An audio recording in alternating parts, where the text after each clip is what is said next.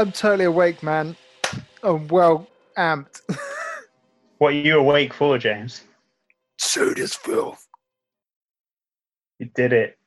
You Did did it? the thing. I didn't even have to think about it this time. uh, Before we start, a little bit of mini filth. Please. A little bit of mini filth. Obviously, I had to bookend the last episode with the trailer. And the trailer has some bold state claims Oh, really? that it was made in South America because that's where life is cheap, and that that 4 actresses in the movie did not know what they had signed on for, and as you recall, only one of them gets snuffed. As in, they didn't recall signing up to act in a film, because Of that course would not. explain a lot of the acting and also why they repeated one person as every actress. Maybe the other people just kept walking off a set. I also have not even a question, just a comment on, like, obviously I listened back through the episode, but you were making extensive notes all the way through, and you didn't know the names of any of the characters, but you knew that the tortoise was called Tortuga. Well, because of Breaking Bad, the Tortuga, El Tortuga, I see. with the head floating along, and also I swear they never ever introduce anyone, which is the exact opposite Oh of this yeah. film, Oh where yeah. they name everyone in every scene. Any given moment, they're name dropping. Willie. Willie, Eddie. so much for Emily. Yeah, the Fosters, man. I want. Oh no, sorry, the Forest, Ian Foster. the Forest. What's the police officer called? I want to say like Bill or Ben. something. Ben. Yeah, this is like Although I don't the know, most amount of characters does I know. Absurd get named? Mikos. Wait, is Yes, that he does. Absurd's name? Oh, yeah, God. because the priest, which I can't remember the priest's name. The priest, he's Padre, called Priest. Father. Yeah. Spoilers. He's a priest. I literally I don't know whereabouts it is in my notes, but I wrote down that he keeps holding his coat up the top. Yeah. And I think he might be a priest. And then in that very scene, the police officer walks up to him, opens it up, and it's like, oh, he's a priest. Well, there is a bit in that scene where he just like realizes that he's supposed to be holding his coat closed the whole time and kind of goes like that. Mm-hmm. I just thought he was constantly out of breath from that first running scene. And that is where we begin. That is where we begin. I'd like to point out that it is daytime, despite the very same scene when the little boy looks out the window.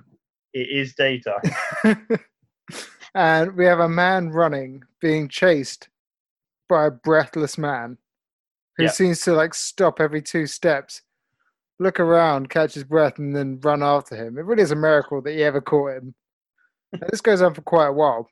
So man running, man breathlessly chasing, and then we find Katia, who's bedbound. She's got like a head in a brace. Did they explain why she's bedbound? No, because of the accident or something. Great. Probably her dad's drunk driving. Yeah, I think so. I mean, yeah. Yep. Fucking Ian. You know all the names this time. Oh yes, it's the only time. And then she's obsessively drawing a pattern, and her mum's a bit annoyed at her for doing that, using this compass to draw a pattern. Yeah, what she should get her is a spirograph. That's what she wants to draw. What has actually happened here, James, is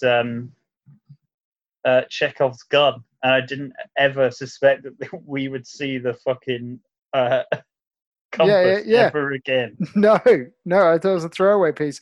I actually thought that she had been obsessed with some symbol that she was drawing that was going to conjure something. Okay. So as she's drawing this, we see this dude running towards the house, and he jumps up into the gate, goes to vault over the gates in quite athletic fashion, and the breathless, mysterious man in black grabs his legs and impales him on the gate spikes. That'll learn him. And that stops him getting in. Except it doesn't, because then Willie goes out to the door to find the dog who is called Blitzen. Blitz. It's called Blitz. I wrote They that called down. Blitzen, and then they abbreviated it to Blitz. Wait, so you got his full name? I thought he was just called Blitz. No, I wrote, why got is the the dog dog's called full name. Blitz? And then I wrote Pitch Black outside. Yeah, and Wow. then this dude who got impaled on the spikes, who's clearly just trying to survive from this Yeah. maniac killer in black. Yeah. This dude approaches the door holding his guts in his hand. Like, that's never going to end up well. Guts in capital letters here. Question: did you recognize any of the people so far? No. No, not even the man in black chasing him. No. Question: did you? Yeah. Who is he? There's one person who shows up in this that we've seen quite a few times. Who? Do you want me to spoil it for you already? Yeah. You know the motorcyclist that he strangles? Yeah.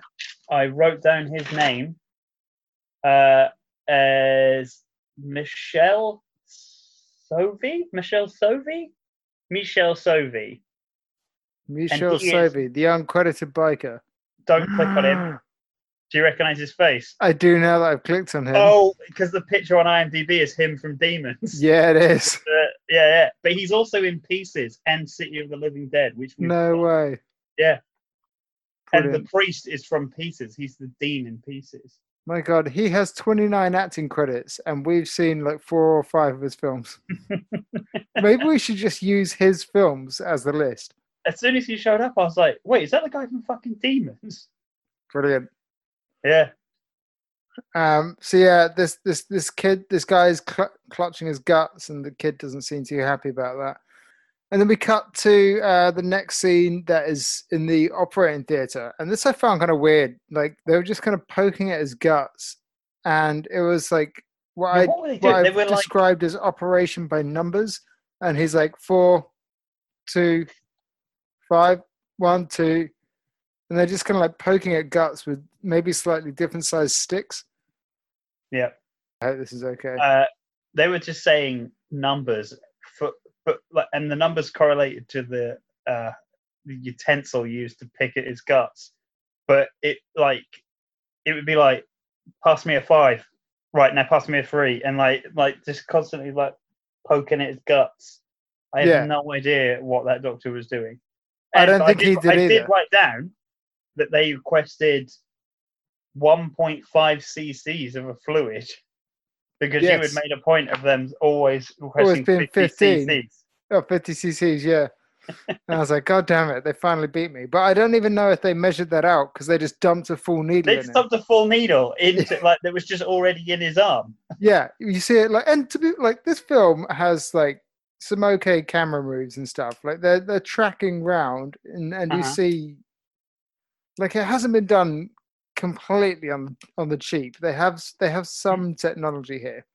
And it's all you see that on like the full track around.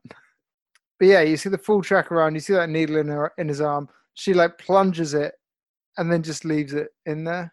Because I guess, sure, time's money. Why take a needle out? You might. I mean, what if you need to put another needle in later? That might save a bit of time, but fine. You could just pop the top off this needle and just pour stuff straight in. And then, and then we kind of cut to a random scene that introduces a couple of elements for like characters that are going to come up later. So now we cut to the grandpa from Only Fools and Horses. Yeah. I have a question, actually. Shaughnessy or something? Yeah, I have a question. You know Emily, who shows up later, is she also a nurse? Yes, she is the one. So she is also a nurse. Dude. Yeah, Emily. Wait. Yeah, Emily's the one that's been chatting with the doctor when they come out of the operation. So she's a nurse and she looks after children in her spare time? No, she mentions that she has to go over to their family to take care of the girl. Oh, because she's bedridden. Yeah, so she's there doing her physio. And Peggy is just a babysitter? Literally a babysitter. Okay, that makes sense. Yeah. Okay, I thought she was a babysitter and a nurse. And a nurse. That'd be a shit gig. Yeah, but a current one. because of our NHS Mm. have to do multiple jobs. James. Exactly. Well, I guess Typical. we need to now.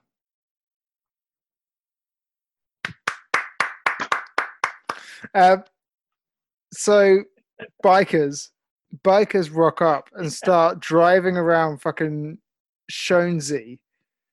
Yeah, the town grandpa from drunk. Only Fools and Horses. Yeah. And I like this scene because the police chastise the old man for having people in motorcycles yeah, pestering him. yeah. He kind of like waves them off with what look maybe like a bottle of gin. Yeah. Waves them off, and the cop's like, "If I catch you drunk one more time, I'm gonna throw you in the slammer." Yeah. Yeah. Hey, see. And then they get a call that some shit's going down at the hospital, and like everything's tying in. It feels like everything was shot on purpose. That maybe there was a script. This is a dig at Snuff. Yeah, and some other things that we watched. But yeah, so Sergeant gets called to the hospital. We cut back to the hospital. Man, these intercutting scenes, they love them. Sometimes they don't go anywhere.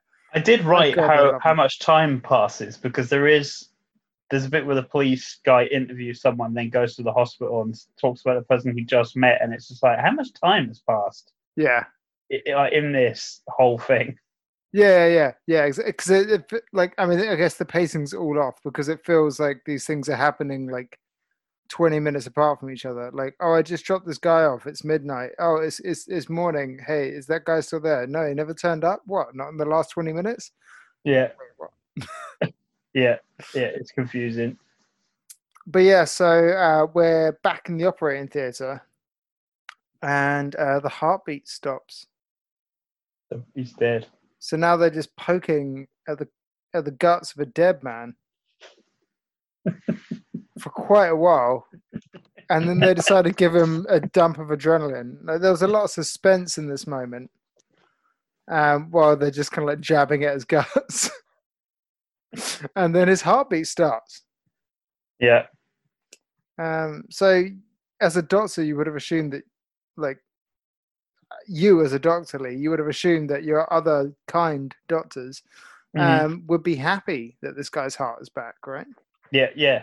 Or that we had done something right, that we brought him back from the brink as per our job. But no. But then as a doctor, it's I'd also absurd. know that, it's absurdly. But as a doctor, I'd also know that like picking at his guts would like be doing nothing to help him. Yeah, after they've been hanging out for about 3 hours, I assume. Also, he had a pretty obvious injury. He had pretty obviously fallen onto a spike and had all his guts come out. Why did they do a brain scan of him? Why did they check his brain? It's a very good point. Do you reckon they like gave him a full body X-ray as well? Like, yeah, just to make sure. Could it be a broken leg? While he's in here, just give him a full tune-up. Well, he is like the $1 Million Man. He keeps running. I'm pretty sure that's what that show's about. It is about a man that runs forever, constantly being chased by a priest. Oh, Forrest Gump. Yeah. Okay, so the blood coagulates quickly. We've learned. We've learned that, like, the dude comes out and he's like, it's absurd. He shouldn't be healing that fast. And she's like, you should be happy. You did everything. He's like, no, I didn't even have a chance to massage his fucking heart back together. I didn't have a chance to reach inside his stomach and pull his heart out. Like, how high was he going to go? He would have been elbow deep at that point. That's the way to get the guts back in. Yeah, exactly. They're just poking it with little sticks. And then she mentions how she's going to have to go over to his house at some point, but I don't think we know she's Emily at that point. Okay, yeah, that was so confusing to me. Yeah, that makes sense. And now I guess. So I thought, a man got called to the hospital. So the sergeant then went to the house where the initial call was made. So the sergeant is now at that family's house. and he's like, "No, I'm no doctor, but I don't think it looks good. They say he won't pull through." He's toast. His guts were out. Yeah, but he's no doctor, but he doesn't he doesn't he doesn't look great. You don't need to be a doctor to know that when a man comes to your door with his guts on the wrong side of his intestinal wall, that Yeah. perchance. That's not a good sign, as you know. Also, I Keep your didn't guts realize. inside. So that I think I didn't clock at some point that massive house was the same place, because they're in the kitchen when he comes in, which means that Absurd, I'm going to call her Absurd, walked in their front door and then went all the way to their kitchen and then came in the kitchen. So he trod guts all through the house. Oh yeah, but this house has like a magic cleaning ability. There's never any blood on the floor for anyone to see at any point. No. It's probably all the like alcohol on like low shelves that children can reach. There's probably a lot of cleaning products everywhere as well. That makes sense. Clearly Willie's walking unsupervised around children. slugging bleach, and he keeps missing and cleaning the floor by accident. He's slipping on all the other bleach. And then Absurd's dragging bodies around, mopping it up. So they give a bit of backstory here about Katya's. Well, they don't really, but they essentially say that people, like other people, know about Katya's injuries or whatever. Mhm. And like, there's a lot of talking in this film, and there doesn't need to be. Like, if there was half the amount of dialogue, it would have been a better film. Mm-hmm. But I get that. I guess it's harder. It's harder to say fewer words. I mean, I take issue with some very dumb things that the story does, but overall, I thought there's actually a gem in this film. It's just the concept is so good that they have misused it bizarrely at points. Like, to jump ahead, when the police are like, "We're understaffed and we need help from the police chief, but I can't bother him because he's watching the football." Yeah. It'd be like, there's an unstoppable killer walking around your forest town. He'll have my guts. He'll have your guts. And there's lots of strange encounters. So then, So I think after he's interviewed the family, he then drives back and then catches the priest, who he calls the Greek or whatever. yes, Because he stops him. He's walking down the road, and he stops him and asks for his driver's license, even though he's walking down the road. yeah, but he's walking down the road clutching his chest. So I assumed he was still out of breath from running. And he claims that his automobile broke down some kilometers over this way, and he's like, "You're clear enough from around here, Yeah. eh?" Why can we address the fact that this entire village is made up of really big mansions that seem to be connected by forest areas? Well, he There's did no, say like, we're a small town, but we're quite spread out. Okay. Yeah, so they address that, Okay. which is quite nice. I also thought, when that motorcyclist stopped to have a breakdown, I thought he was going to stop, go for a piss in the woods, and Absurd was going to pull his dick off. And then swing him around. Because that would have been Absurd. Jane. You did it. You got it.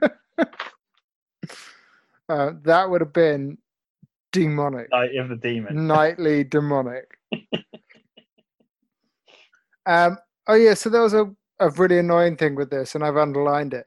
When they get in the car, as he's opening the door and climbing into the car starts. Oh, really? Yeah, it's like 6 seconds too early, and I'm like, why did you do this? This has some classic dubbing in it where people are emoting verbally more than they are physically. Like when the kid's calling to his dog, Yeah, he doesn't look like he cares, but is screaming. and some points, even I think with Willie, it's especially bad. But I think like at one point he made a noise, but he was just laying there and didn't actually move his mouth. Also, at one point, I was like, "Why is this kid so heavily invested in soap operas?" Soap operas and football games, and he clearly doesn't understand the weight of either of them. Oh, this is a really weird scene. There's a lot of weird scenes, as per given our choices of late.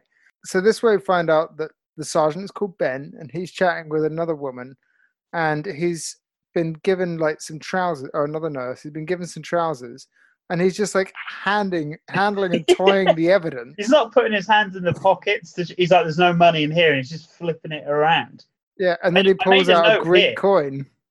Yes, he does. I made a note here that in a lot of these films that we watch, the leading men aren't very conventionally attractive, but seem to have much game when they're talking it definitely does not stop him from flirting with this nurse.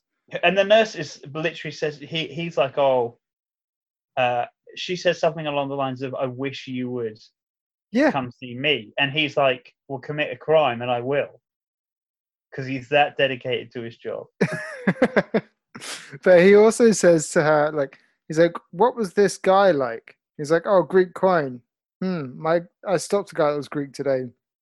And she's like, he says, "What was this guy like?" And she says, "He was huge, not my type at all." And I'm like, this is such a strange way to describe someone. Don't tell me what your sexual preference is. Unlike you, police officer, who at some angles looks like Robin Williams.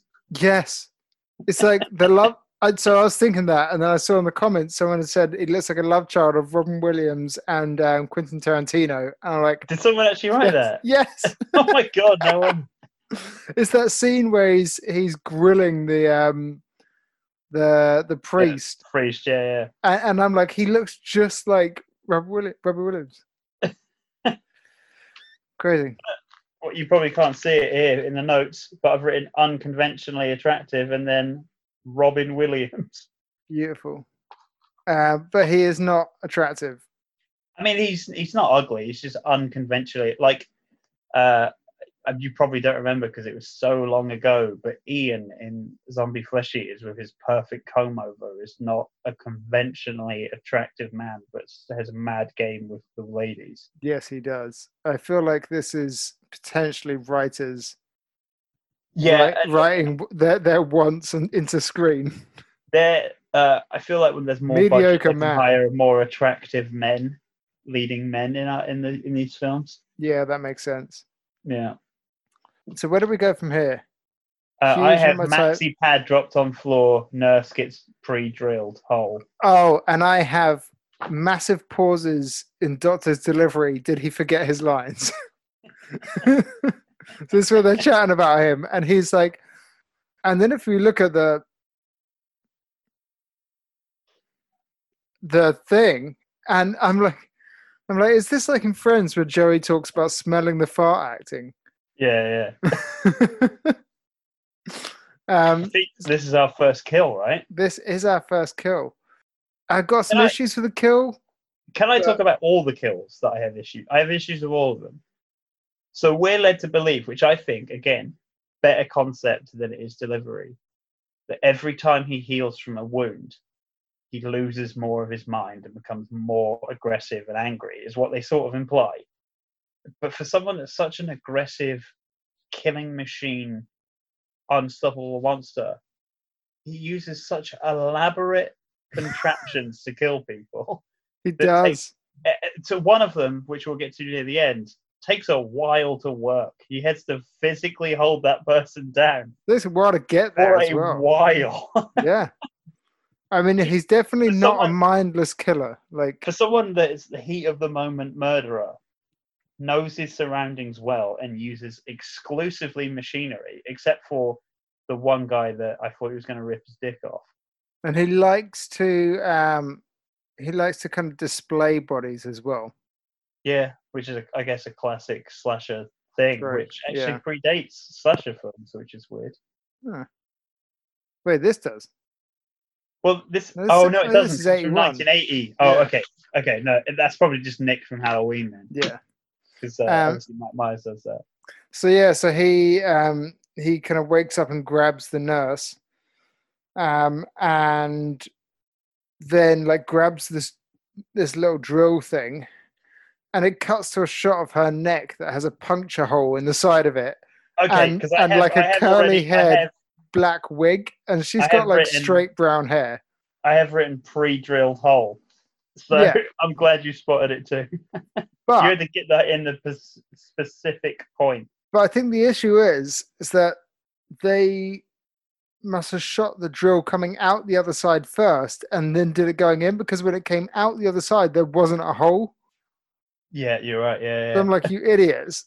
It still would have worked the other way around. It doesn't work this way. But like, the wig is completely different, the color, and the hairstyle's totally wrong. But and also like every time something is drilled or impaled, like the structure isn't quite right.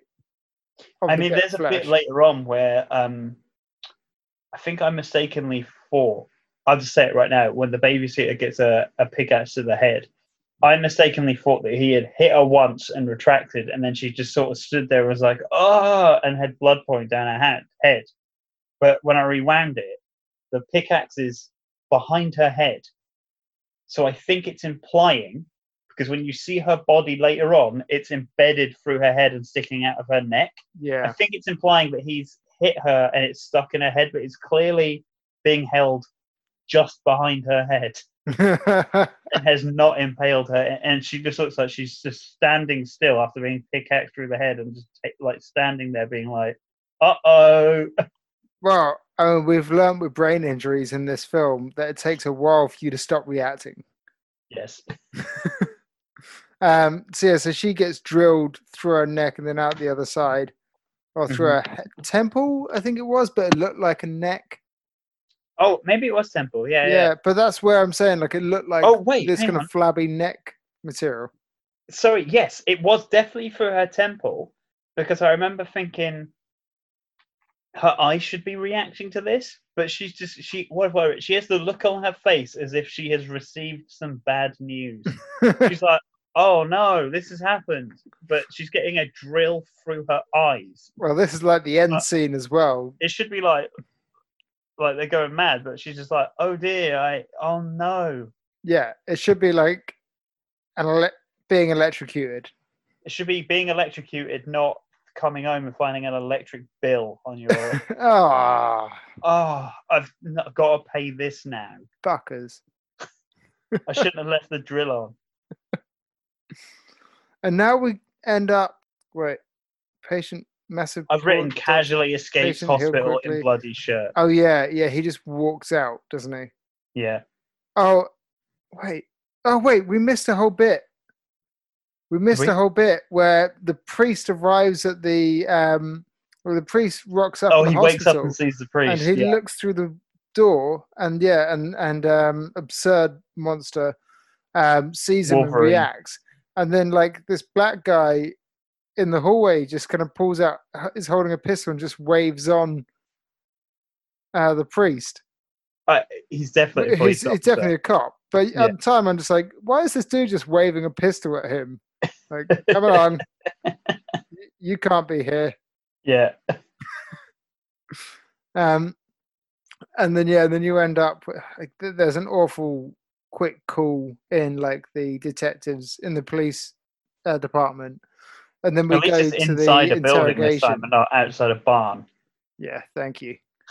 They're inside a building with one desk at the front and one desk at the back, and only one camera for a scene. I think I wrote down that everywhere has really the film looks nice, but everything's a bit too brightly lit, and everywhere has white walls. And every shot is like really wide. Yeah. I think though later on that may be to show off just how tall this guy is. Yeah, he is pretty tall and threatening. So then we've now got the interrogation scene where he says, "So you decided to come to a hospital to get your car fixed, eh?" Classic line. Which is great. And then at that point, Thelma gets her head drilled in. Okay. See, so all of this is kind of happening at the same time. Because he says, I remember the priest being like, I will explain everything, but I want the doctor that was looking after him to be here. That's later. Is it? Yeah, at this point, he's saying nothing. His lips are sealed, man. So then the police find the dead nurse, and then the police start hunting for the wounded man who's just like running around. He's just like running through the town. The police are driving around. Yeah. And then they're chatting in the police station with him, with the priest, and the priest says, there exists a reality that we can't see. Mm-hmm. And he's like, well, there's a reality where that nurse is dead, and I can see it right here. Classic. That is a classic improv Robin Williams line. Mm-hmm. I mean, they keep trying to make like profound statements in this, and it's just falling flat every time. I am who I am. I am who I am. Actually, I was going to change my name to that on this. I forgot. That's blasphemy, James. Get out. I'm sorry, I'm not a jackal. So then he says like, I'll explain that you won't believe me if I explain it to you. So get the doctor to explain it. So they go to see Dr. Kramer. Yep. I think like Frasier. Seinfeld, James. Seinfeld. Yeah, close enough. Oh, it's Dr. Kane. Oh wait. Well, oh no, Kelsey Grammer. No, yeah, Kramer is from Seinfeld. Well, I've never seen Seinfeld, so. Well. And through cultural osmosis. So yeah, so they explained that his brain got bigger after the operations, and that every time he was wounded, his brain got bigger, and he's immortal. Mm-hmm. And the priest serves God with biochemistry. This is where they figure out that he's a priest. Yeah. And he says that I serve God with biochemistry. A classic priest job. Yeah, and that the priest kind of made him. Is that where it comes from? Yeah, the priest made him, and then he was an experiment and he escaped the lab. I think he accidentally got infected. Did he escape the lab in Greece or escape the lab? He escaped the lab in Greece, and then he was killed. So he pulls out a Greek newspaper with. I actually stopped to look up Greek writing to see if it was Greek, which it was. It was, but the director just like stuck a photo of this guy over the top of an article. Yeah. And he's like, oh, what does it say? It says Mikos is killed by rifle. That's how you learn his name, Mikos. Okay. So he was shot by trained marksmen, and he fell into the sea and died, but they never recovered the body. Mm-hmm. So I guess he fell into the sea America. And then just like drifted, like Finding Nemo. All the way to America, and the priest found him somehow. Yeah, and he wasn't like rotty. And also, there's no sea here. Yeah, like if this was on like a seaside town, fine. If the film started with him washing up on the sea. Yeah, or even seeing tracks coming along the sand, or something like a hint that might have happened. Yeah. Instead of just like this priest has flown over to America, and how the hell did he know he was there? How could he attract him? So this leads into a good scene, James. This is when we find out that his weakness is you have to destroy his brain. Yes, his brain is the only point that doesn't regenerate. You need to destroy the cerebral cells. Yeah, there's a lot of science talk in this. Yeah, but this is where Absurd stumbles across a butcher, and I wrote down that it turns into a mini Jackie Chan film because the butcher starts using his surroundings to throw at Absurd.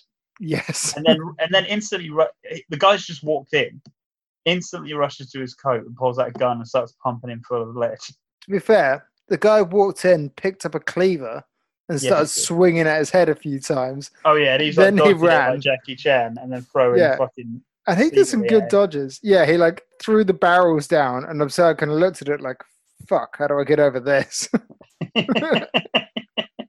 Like the tallest man I've ever seen. This obstacle is absurd.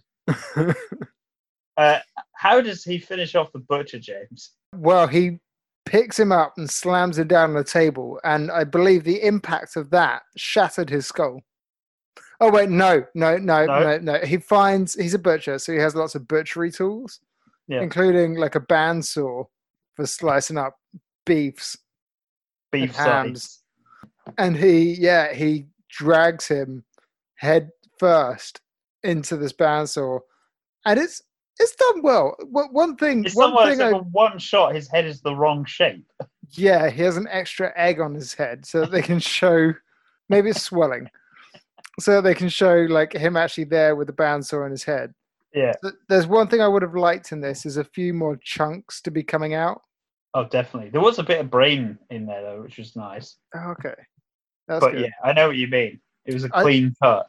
I like the Or at least it come down to like the top of his mouth so his head split open. That requires a hell of a lot more prosthetics than they would be able to do. I honestly wish this film had more budget for that kind of shit, because this is what this film was lacking. And if it had that, this film would be a higher rating for me. Yeah, totally. But one thing they did nail throughout all of these kills so far is the color of the blood. Oh yeah, It's so much better. It's so not much better than orange. No, or pink. It's better than most of the films that we've seen so far. Yeah. So he gets slammed on the butcher's table and his head is carved up like ham. Yeah. And it's a lot of screaming. Like, it goes on for a while. It's a very slow death. Slow and brutal, man. Unless it's a clean pickaxe to the skull. Oh, true. But most of them, he draws them out. Yeah. Oh, okay. And then we cut to the I think this is the bit where he's like, oh, I can't call up the sergeant or whoever it is, because he's watching the game and he'll have my head. And that it's is like some of the weakest script I've ever heard of. I literally stopped while I was watching it and turned to Joe and I was like I know you don't care about this, but this film I'm watching right now, the logic is they can't call for reinforcements to stop this unkillable man because there's a football game on. But isn't it like a college game or something? Yeah, it's like my favorite bit is when the rich family all meet up to eat spaghetti and watch it. Like, the least practical food for watching sports and not looking at what you're eating. Yeah. There's a great line here, which I can only hope is in the trailer, and I hope they put it in here for the trailer. And it goes, so this is the team then: a priest, a detective near retirement, and a rookie cop. Yeah. That has to be in there. It's fantastic writing. I've got he is a creature of evil now. Oh, and also that he gives the priest not only a car, but a gun. But he asked for a gun. Met. Well, he's a priest. You can trust priests. Just because you wear... There's a bit later on when there's a little boy running down a road and a car pulls up and you're like, first of all, stranger danger. Then a priest gets out and you're like, Jesus. And there's a Willy and you're like, oh no. Jesus Christ.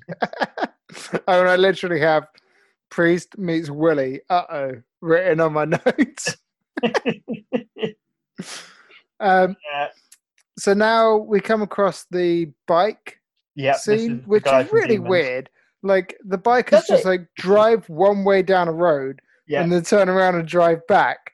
Yeah. And one of them stops and then has like assless chaps. I thought maybe he'd stopped to like go for a piss or something, but he'd stopped because his bike broke down. His bike didn't break down. It didn't do that. It just stopped. He stopped it, got off, and was like, "Why isn't this thing starting?" But did you notice he had like ass padding? I didn't notice that. So I was watching. He had like a saddle on his ass. At first, I was like, "Is he wearing assless chaps?" Yeah. All of those bikers were uncredited. Yeah, and apparently they were their own bikes. What? Yeah, they rode their own bikes. There was 2 pieces of trivia on IMDb about this film. Yes. See, we've both done our awful research. To be honest, I finished watching this about 5 minutes before I started this call. I watched it over a few hours yesterday because it was a busy day, but I did enjoy it. Okay, so this is where I wrote down that that's the guy from Demons. That he's choked out, although when you see his body later on, he looks like he's been fucking skinned or something, like the Predator had done him. I said that he was squatted on to death because you didn't actually see any choking. Yeah. But yeah, so like he kind of POVs over to the biker and then he gets hit by he Oh gets yeah, hit by sorry. the Before car. he kills the biker. Yeah, he gets hit and run, Yeah. and then the biker comes over to check he's okay. And then Mikos grabs him, or Absurd grabs him and flips over and then just like sits in his chest until he dies. Yeah. Yeah. Death by Snooky. Or Snoo Snoo. Snoo. Snooky. Same Death thing. by Snooky from fucking Jersey Shore. Yeah, or as I know it, by Snooky from South Park. And then I've written down, stay home and watch the game. What is the deal with this fucking game? Yeah, okay, so yeah, so Oh, and I'm sure you noticed the very bad keying on the TVs. Yes. But Willie comes home and he says, oh no, Willie's dad is there. And he's like, Willie's dad just so happens to be the guy that's just run over Absurd. yeah, which I really thought was going to loop into something else later. I thought it was going to be that he worked in the lab that helped him, but then I realized, no, that's in Greece. He's just some random guy, but also I love the bit where he randomly tells his wife that he'd run someone over. Yeah. He's like, I killed a guy earlier. Whew, that really escalated. So what are we having for dessert? He's like, this plain spaghetti was great, but like, do you have something of flavor for a substance? And after that bit, he fucking goes on. So he's like, oh yeah, she said, oh, was that guy okay? He might be hurt on the side of the road. And he's like, oh, no, I just brushed him. Yeah, I just brushed Just past. Fucking rolled entirely over your head, entirely over your car. He looked the sort of man that could heal from any wound as long as it wasn't cranial. I only took out his legs and spine. He probably did the same to his daughter.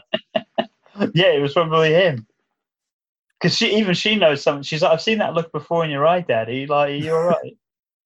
Is this like when you hit Willie with a car? My notes here are, why is the remote so fucking huge? And then I wrote, no wonder their living room is so big. Everything's scaled proportionally. Why isn't the TV thin? Yeah. Where's the plasma? What kind of house do they live in? A big country house. I'm assuming it's supposed to be set in office. America, but it's clearly filmed somewhere like maybe Greece or Spain. Well, because of all the Greek-looking actors. It's a good guess. Maybe Italy? There's two mysteries here. Why does the young girl have an adult woman dubbing her? But the other mystery is, Peggy, is she Irish? Because there's a couple of times in the film where she's like, stop that sniffling. Oh, the boogeyman gonna get you. And then later on she answers the phone. And she's like, hello? And then the woman's like, oh, how are my kids? She's like, oh, I just put them to bed. But then has to be sure. Has no other, everything else she says. I didn't pick up on any Irish. I just assumed, I just thought that she was a bit of a townie. Oh, okay, yeah. So Willie hates watching a TV show, and he has like the worst tantrum in the world, and then gives up immediately. The daughter is chatting with the dad and saying that he looks worried, and he's saying it's about work, but it's actually because he just killed a dude. And then I think there's a reminder. I think, the detective's driving the car with the sergeant, and he goes, yeah. Hey Sarge, is it true only headshots will kill him? Who is that an aid of? Thanks, Sherlock. Do they think the audience isn't following the plot? I think so, because they keep calling up at different points to remind us that only a headshot can kill this guy. So I wrote down, before the film ended, I wrote down a score and I said that there's a lot of good ideas in here that it doesn't follow up on. One of which was that I thought potentially that the girl who was so like bedridden would defeat the guy who's indestructible, which would be like, oh, that's such a good juxtaposition because she can't move and he's indestructible and she defeats him. But then I was like, but none of them know about this important thing about shooting him in the head that gets told to everyone. Yeah. But then obviously, spoilers for the end of the film, she is the one that kills him. But she doesn't destroy his brain. No, because I don't want to describe the ending shot yet because it's so good. But when she does what she does, I was like, what if he just heals back up though?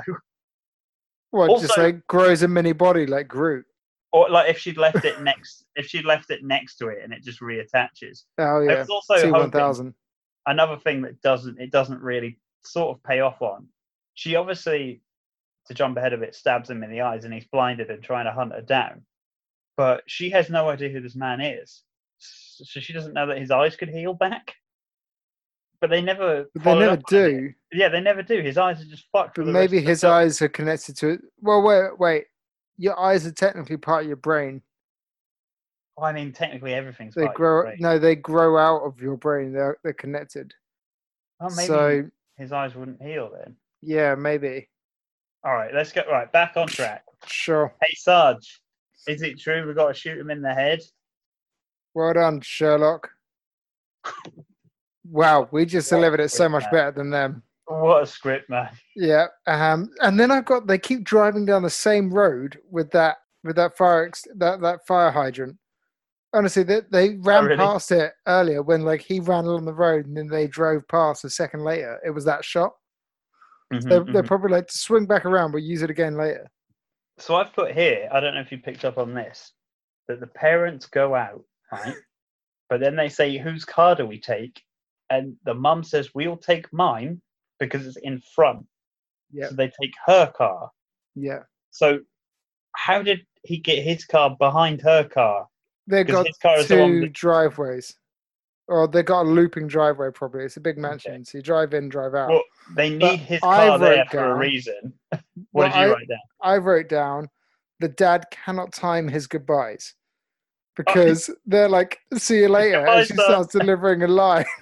He starts talking back, and then the dad realizes and says bye in the middle of lines. I'm like, awful. He has just run a guy over there, James. And I did clock this, and then I saw it in the spoofs in IMDb. When they're sat in the car having a chat about how she doesn't want to leave her kids alone, and he just doesn't give a shit. They drive away, and you see two of the crew reflected in the car window. Oh, really? I like as well. That they are so close to the house that they could look out the window to see what's And they going on. drove, And they drove, yeah, and the kid doesn't know how to get there. yeah. Oh, stupid kid! Fucking. So weird. there's a lot of references here to the fact that Peggy can't leave until Emily gets there. And why is Emily so late? Emily's always late. Why is she late? She's walking through that really rapey path. Yeah. I also wrote down from a distance. I wrote down Emily, Mrs. Doubtfire, because from a distance she looked quite butch, and I was like, "Is that a man?" Oh, this makes sense because at this point I didn't know this woman was Emily. But you now cut to a scene of a woman who cannot walk, and she trips over just walking. She just collapses to her knees on a path. So just to check, there was one spoof on IMDb, which is that you can see the crew in the car. Yeah. Whereas in this scene, she's slowly walking, trips up, gets up, runs because she's spooked by something, then runs into an old man who then gives her lighter and says, "You've dropped this back there." Yeah. So but he's in front of the lighter, of her. instantly teleported in front of her. But then he gives her back a lighter, and there's the jump scare is that she's bumping into someone. The audience and it could be the killer. jump scare, and she doesn't know there's a killer about. Yeah. But there's a jump scare there, which is for the audience because we know there's a killer about, right? And it just turns out he's just a kind old man who gives her back a lighter. Well, he's a weird kind of old man because of what But he then does why next. does he evilly laugh? Maniacally cackles. Ha, ha, ha, ha, ha, ha, ha. Like it makes no sense. And just as she's turning her back, but also in that scene, and I find actually quite a few times in this film, they decide to throw in a POV from the perspective of the killer and also sometimes the perspective of the victim. And I'm like, there's no consistency here. And sometimes the perspective of the oven. Or a bush. You get like voyeuristic shots when there aren't people around. Yeah. So bumps into the drunk cackler. Mikos finds the car that hit and run him. I wrote Wolverine finds the car, but yeah. Yeah, basically. And how the fuck did he track that down? Every house is so few and far between, except the Fosters that live directly opposite, 5 miles away. Also, what are the chances that he keeps showing up at that same house? That's the second time he's been there. Yeah, maybe it's the only. Like he's like, oh, this is familiar. I'll follow this route again. I remember this place. He doesn't want to get lost. This place has guts, man. Had. Okay, so now Willie throws a tantrum. Yeah. I don't know why. I just got Willie tantrum. He throws a tantrum and then goes to see his sister. Oh, and then Peggy tells him about the boogeyman. And that he was there earlier, which is convenient. Yeah, and the boogeyman will eat you. Mm-hmm. And then his sister's a good sister and says, no, she's full of shit. Go get me water, And then she bitch. says, I'm thirsty, go get me water. Yeah. Because she can order people around. And then Blitzen does not like the door. No. So he's like sniffing and growling around. So Peggy unlocks it and then leaves it unlocked. Blitzen isn't a very good dog because he knows there's something out there and then rushes straight out the door. No, you lie. He does not rush. He meanders. While Absurd is standing next to the door holding a pickaxe waiting for someone to come out. Yeah, but she gets a call from the kid's mum checking up and making sure everything's fine. She's like, yeah, they're fine. I made a point to note that people seem to be going to this big house to watch the football and eat spaghetti, but also use this person's phone. Why would you go to meet all your friends and have a get-together and then spend a majority of the time chatting to someone on the phone? Because some of the quote-unquote suspense is that one of the women is on the phone for ages. Hogging the line, yeah. Like, why? You're at dinner I party. actually fast-forwarded through that because it annoyed me. I think they were there for the men to watch sports, and these women don't get along, so they're calling their other friends and family. Beautiful. But yeah, now Blitzer or whatever, Blitz, goes out the door, and he walks away so slowly. Yeah. Well, Peggy is like, Blitz, where are you going? No, come, don't walk faster if you're going to run away. I couldn't get you. Oh, okay, I'll step out to try and... Oh, no, she's absurded in the head. She got absurdly pickaxed. And she bleeds absurdly. Which he must clean up because when Emily the doctor turns up, she doesn't notice it. Yeah, exactly. Yeah. But she's used to finding blood everywhere. She notices the door is open, but she doesn't notice there's blood everywhere. Yeah. And that the family pickaxe is missing. The heirloom. And at this point, the detectives find the bike that's just still stood there and the dead biker. Now, I assumed that we were going to get like an Arnie thing where he like takes his clothes and bicycle. I thought he was going to take the motorbike, and then I thought that'd be so weird if he's riding a motorbike. Yeah, because he's giant, and that's like a 30cc bike. And also, he's supposed to be just like a thing of pure rage now, an instinct that like he also knows how to ride a motorbike and operate an oven. Yeah, it's quite nice that he didn't do that he just walked along. Yeah. So now Emily finds the open door and she walks in, and you get a lot of suspense. I've written Friday the 13th Part 4 jump scare. I've written Willie attack. So yeah, exactly. Yeah, it is that. It's that exact Friday the 13th jump scare. Yeah, the kid surprises her wearing a mask, holding like a pole or something. And then we just keep cutting back to the forest, and now they're eating their spaghetti, and he's just like poking it. And then Peggy wants Willie to go watch the game. Yeah. And then at that point, the detective calls up, and she's like, so you know your colleague? Yeah. He's been brutally murdered in this horrendous fashion. You really would have hated to see it. As your butcher and boyfriend on a motorcycle. It's just like the way he describes it. It's really not breaking it easy. And she's just like, oh, that's awful. And then he goes through and describes everything that we've learned about this killer in quick succession. Mm-hmm. And she's like, no, that can't be possible. Okay, then. So now we've been confirmed again that this guy coagulates quickly. He's got something. You can only kill him by destroying the head. Fine. Great. Good. She knows. She hasn't had to figure that out. I guess one thing in like zombie films is everyone has to figure this out. Mm-hmm. We knew the first time, but I guess they saved time so they could fill it with filler conversation. I do really like that in the very next scene, Willie sees Absurd in the house. And for some reason, Absurd keeps letting the kid get away. But he goes and tells Emily that the boogeyman is back and in the house. She's like, why don't you shut up?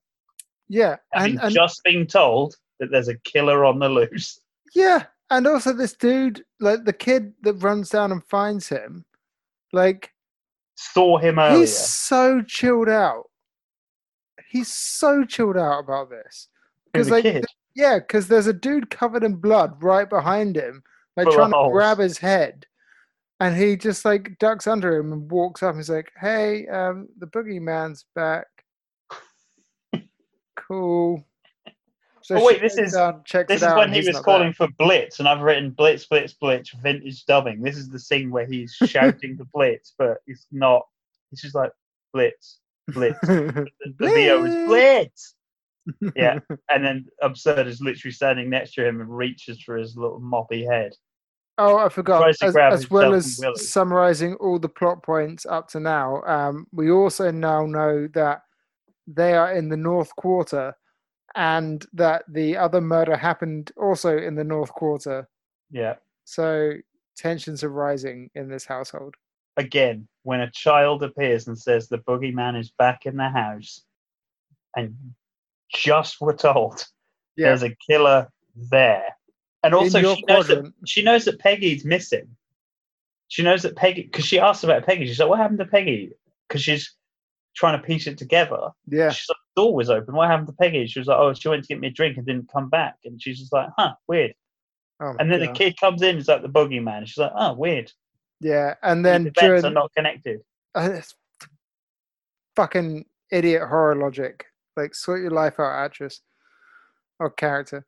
I mean, the logic when she discovers is even better. When she just throws the kid outside and just like, run. Be free. But yeah, so all the lights go out, and then I guess the parents are watching. The radio. Oh, we don't need to worry now. Turn that shit up. On the bed. Yeah. They're like, oh, we don't need to worry. They've all gone to bed. We're good. And then Ian proclaims that he killed a guy. Yeah, just in casual conversation. Yeah. Kids are going to bed. Oh, good. I hit a guy with my car. Oh, great. Yeah, that comes out of nowhere. Yeah. Doesn't the mum try to call him but can't get through? Yeah, and we know why. Because Peggy then runs round to turn the lights on. She turns the lights on, finds pickaxed Emily, getting her thrills on a you were doing so good. You were doing so good up until then, and you've just flipped Peggy and Emily's names around. Really? Oh, yeah. Emily finds pickaxed Peggy. Yeah. There we go. Straight through the head, like out through the neck. Yeah, and it looked really nice.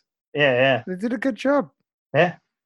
And then she runs back to call on the phone to call the police, and he's like, no, you doofus, the line's cut. That's why you can't hear anything. Yeah. So then she decides to send Willie out into the dark. And she says... He's like, I'm afraid of the dark, please don't. And she just throws him out the door. And he doesn't know where to go. He's so like, you know where they live, outside. right? She says, you know where they live, right? He says, yeah. She said, well, run there. He's like, well, I'd never gone there. Good luck. And then she locks him out. And yet he just kind of like stands there and slowly walks off, emotionless, because he is a terrible child actor. As we've seen from every one of his tantrums. He definitely does leave later, because obviously the priest finds him. But at this point, he comes back into the house. Yeah, so at this point, she starts like there's so much suspense as she's dramatically walking the halls for about 10 minutes. Yeah, And also, by the way, the score in this is like halfway rockers. between a traditional Italian horror and Yes. So it sounds like Yes. It's just like it's like It's all prog rock with a heavy synthy keyboard. it's always slightly the wrong tone for each scene, Yeah, yeah, ever totally. so slightly. Like it's not completely out. It's just this isn't the right song to be using here. I'm While she's sure. walking around to the house, they're like, wow, like Emily gets up and finds where we no, she stalks the halls and then she finds Katia and yeah. then locks the door and then Mikos finds that door almost immediately. I've written shining moment. Yeah, Wait, yeah. no, that's later on. No, that's later. Yeah, yeah. Oh, So because at this he point, goes to the door, but he's then Willie yeah. comes back. So he's trying to break down the door. She's pushed the sofa up against it, and then Katia starts the beginning of her marathon sprint of unbounding herself. She is buckled and bound to this bed. I was thinking one of the Fire? most more It's a like fire. She's dead. well, I was thinking that like it's really brutal that like we don't know what's happened to her. She's obviously had some sort of spinal injury, and all you need to really fuck her up is just a good shove, and you could potentially like cripple her. Yeah. And like when Absurd gets hold of her, he like fucking chucks her around and He stuff. just And shakes like, her spine. Yeah, But I think he brutal. I think he snaps her back into place because she picks up her strength really quick after that. Yeah. So Willie then breaks back into the house because he's a fucking idiot. Yeah. And then Mikos gets Absurd gets distracted and runs down to kill the boy. Yeah. But for some reason he doesn't. And then when Emily gets down there, she just sees Willie stood there covered in what looked like sweat, but I assume it's tears. It's just done poorly. I think it's tears. I think he's crying really like bad. Yeah. Yeah, and for some reason he doesn't mention to Emily that Absurd is right next to him. So as Emily runs in to grab him, Absurd like grabs Emily and chokes her out. So in this bit as well, Willie runs to his sister's door, which is locked, and is trying to like be like, "Come, let me in! Come, let me in!" To his bedridden sister. Yeah. That he doesn't know has started her arduous task of slowly unscrewing herself. And my God, her arms must have been really fatigued because she cannot work those buckles. Either that, or maybe she's been like, maybe she's had her hands whipped so many times when trying to unbuckle her restraints. So follows a fucking brutal. I want to say kill, but obviously it's not a kill. No, but it's a very torture. Close, it's horrendous. So Mikos grabs her, carries her to the kitchen, opens the oven, and tries for a while to shove her head in it. And then gets her head in and turns on the flames. Yeah. And then it cuts. He doesn't preheat the oven. He does it while she's inside. Yeah. And then I was like, what's he going to do? Gas her? But then obviously when the flame came on, I was like, oh, that's brutal, man. Yeah, I thought maybe put the gas and then torch her. Turn it on, once it built up.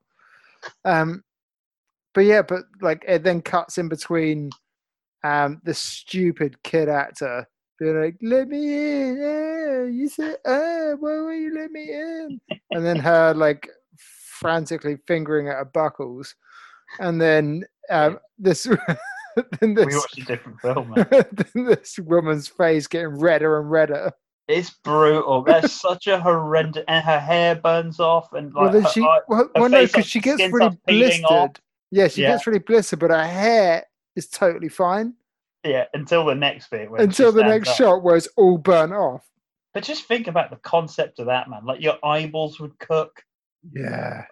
And slowly roasted, low and slow. Horrible. He's probably got on 100 degrees just so it's with fan. Yeah. But yeah, then Willie gives up because he could tell that his sister's almost there, so he gives up and he's runs just away. remembered that she's strapped into a bed. And then he runs to the kitchen, I think, or right near the kitchen, to slowly and awfully climb out a window. He can smell the cooking, and he gets hungry. Bacon, pig cheeks. And then the Mikos senses him and realizes Emily's probably dead. Yeah, goes to kill the kid, but we're not allowed to kill kids in this film. And then Emily knowing that she should stab him in the brain to kill him, stabs him in the back of the neck. Yeah, no, that was a mistake. If you severed his spine, would it stop him? Maybe not. No. Yeah, she fucks that up big time. Yeah, because she stabbed him in the back of the head. Bye time. So he pulls out the scissors and turns around and like jabs her in the neck. Yeah. And her face at this point is like a roast ham. She basically Friday the 13th Part 1's him by coming out of nowhere with a cooked ham head. Yes. There's a lot of Friday the 13th references in this. Yeah. I seem to remember Absurd dragging her body down. Yeah. Down to hide it. I don't know what. Yeah, he likes to hide his kills. He does that a lot. Okay, so this is where we get the shining moment. This is where this film starts to wrap up. Yeah. So now, what's her face? Katia has finished unbuckling finally. Yeah. She gets to the door, but I think it's locked, but she doesn't really make an effort to try and figure out how to open the door. She just leans against it and kind of paws at it for a bit. Yeah, classic. And then, he hears Johnny's her and punches a hole through the door, which, why didn't he do that earlier? Yeah, exactly. Yeah. And then move the sofa out of the way. And then we've got a very cool scene here so he gets in and she reaches over and grabs a compass and starts stabbing at his hand when she's holding her hair. Mm-hmm. Does he just smash through the entire door? I can't remember how he actually got in. I think so, yeah. Great. Do you want to take this one? Well, I seem to remember him chucking her down, which I was like, oh, that's a bit brutal, man, because of her spine. And then he reaches for her and she positions the compass perfectly and jabs it into both of his eyes. Yeah. Which is brutal. At first, I was like, man, she only stabbed him with the pencil side. That's weird. And then I realized she stabbed out both eyes. It's horrendous. And then he starts doing, what's the film with the eyes in the palm of the hands? Oh, Pan's Labyrinth. Yeah, he starts Pan's Labyrinthing her. Yeah. As she's like crawling around the floor. Actually, she kind of looks like that as well. Hey, maybe they were inspired from this. Yeah, so he starts Pan's Labyrinthing her around the room. And to be fair, like it took her like a good couple of minutes to get out of bed. And now she's just kind of moving with relative ease, shimmying along the floor. And she sneaks over to the record player, turns it up to max. Which fills cassette play. The whole house with music. That would be so annoying. But they would have had run her over. Yeah, I know. Well, maybe that's why he replaced all the music with like operatic horror scores. To teach her a goddamn lesson. But he took out both fucking eyes. Also, what house are they living in that has like Scooby-Doo knights in armor? Yeah, I mean, you had to get the axe Scooby-Doo hallways. Yeah, you had to get the axe from the front cover in there somewhere. So it's in the fucking there's a suit of armor that she accidentally knocks over, right? Yeah, he's holding a giant sword, and then they just propped up an axe on his elbow. Oh yes. And now this is where I may have un-PCly written down the Disabled Olympics happen. I'm gonna have to cut all of this and play it back at double speed. And then this is where we have Marco Polo here. Well, Marco Polo, where he's the music, where he's blind and deaf. But it still manages to follow her entirely everywhere she slowly walks. Yeah, and yeah, she's recovering from a spinal injury, so she can barely stumble around the house. And he's swinging his arms around. Like, honestly, if she crouched, he would never find her. But I guess she can't crouch. She's got a bad back. True, yeah. Maybe that's why. But yeah, so he stalks her around the whole house until she gets to a dead end. Because I guess her parents, everyone locks all the doors on her. They were like, we need to make sure it's a dead end just in case she ever unhooks herself from the bed. Yeah. We need to make sure she will be dead. We will kill her in this house eventually, one day, when she's strong enough to fight. But she survived, and they invented the crystal maze instead. Yeah. And then she ends up like pinned into a corner, and this dude like sweeps his hands over her head and misses her.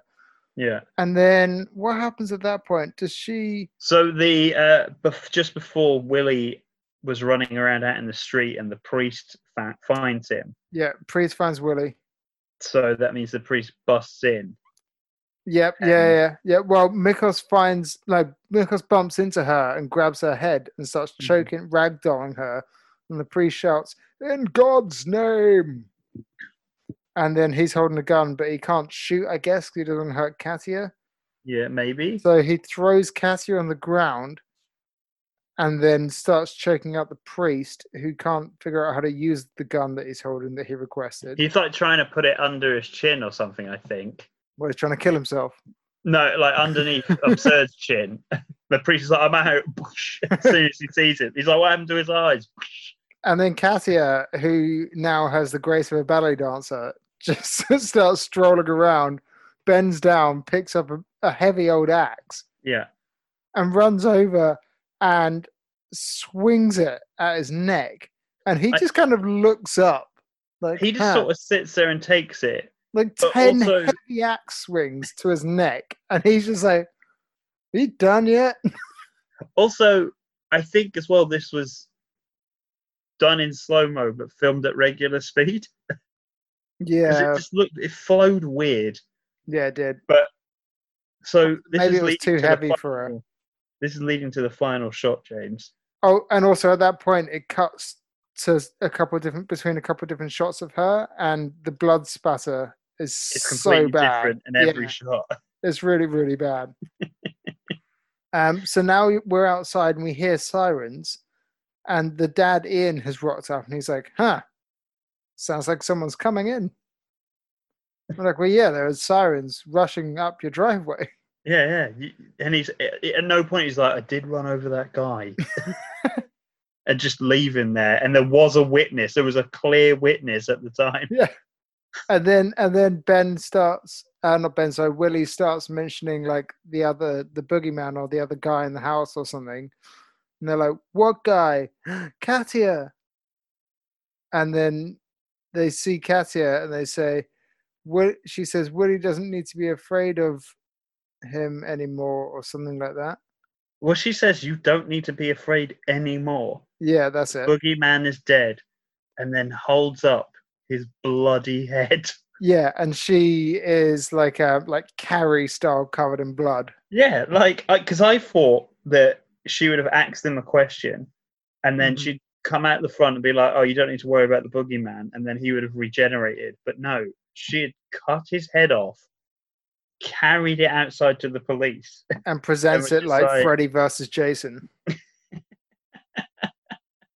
I don't know if they're trying to imply that maybe she's the next evil. Yeah, I thought maybe that's moving to her, but then maybe she's just proud she can walk again. And then it says the end. Yeah. And I don't think there were any credits in the version I watched. I don't know about you. I don't think there were either. I don't know if there were credits. I mean, there's a lot of uncredited people, but there are credits. I looked them up because I thought the priest, I recognized him. So that's the film. Overall, I didn't think it was that bad. No, it's fairly enjoyable. I do feel like it's a wasted opportunity, and I like the concept so much that I feel like you could do shit there. I'm obviously there's that weird, like, satisfying thing of seeing in films where people with regenerative powers get fucked up and heal, which this film is lacking. Yeah. Because he does get shot a couple of times, and when you see him in the next scene, he has no bullet holes in him, but the shirt has holes in it. Yeah. I feel like with a budget, this film could be a lot better than the score I gave it. But I didn't hate it, and I would happily watch this again. And by a director of Porn and Troll 2.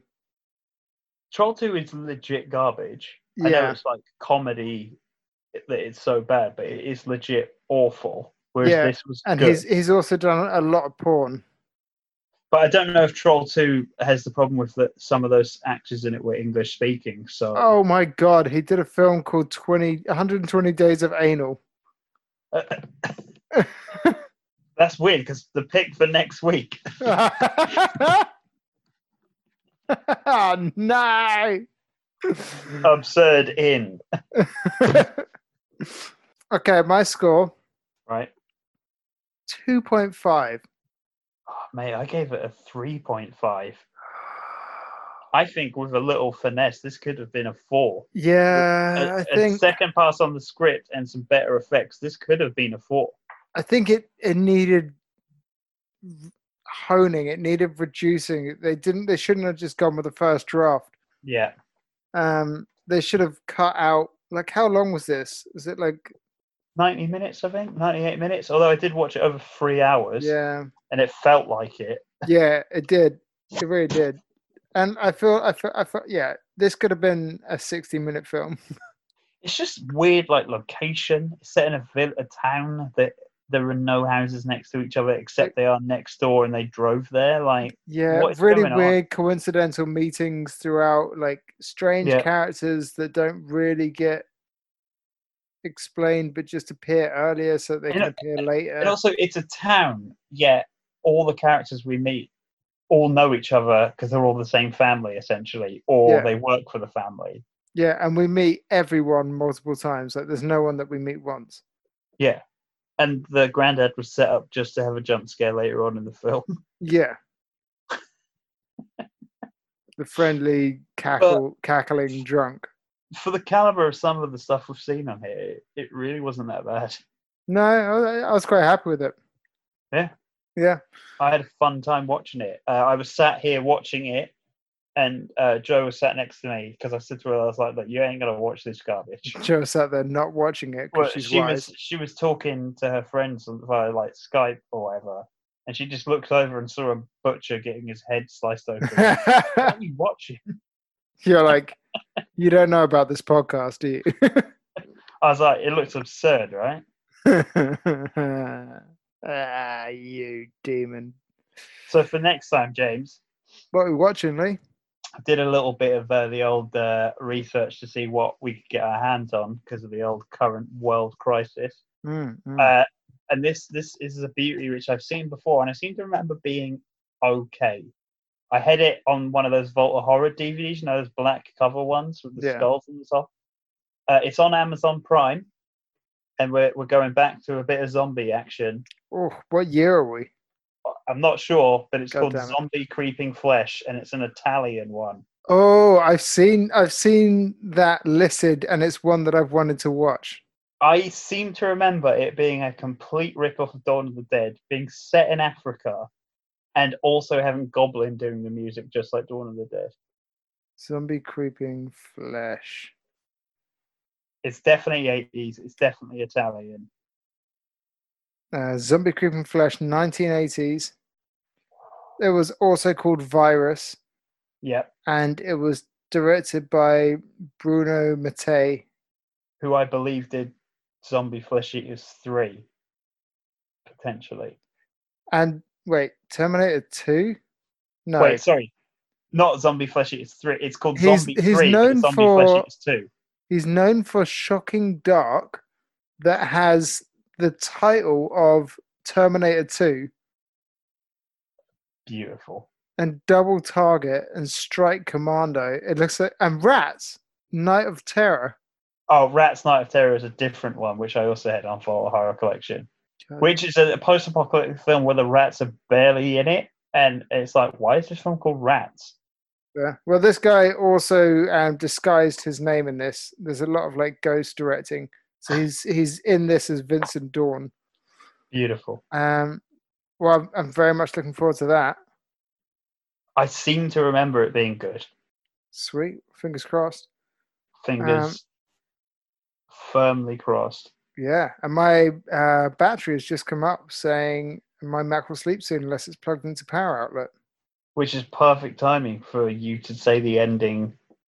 Say this, filth. Beautiful.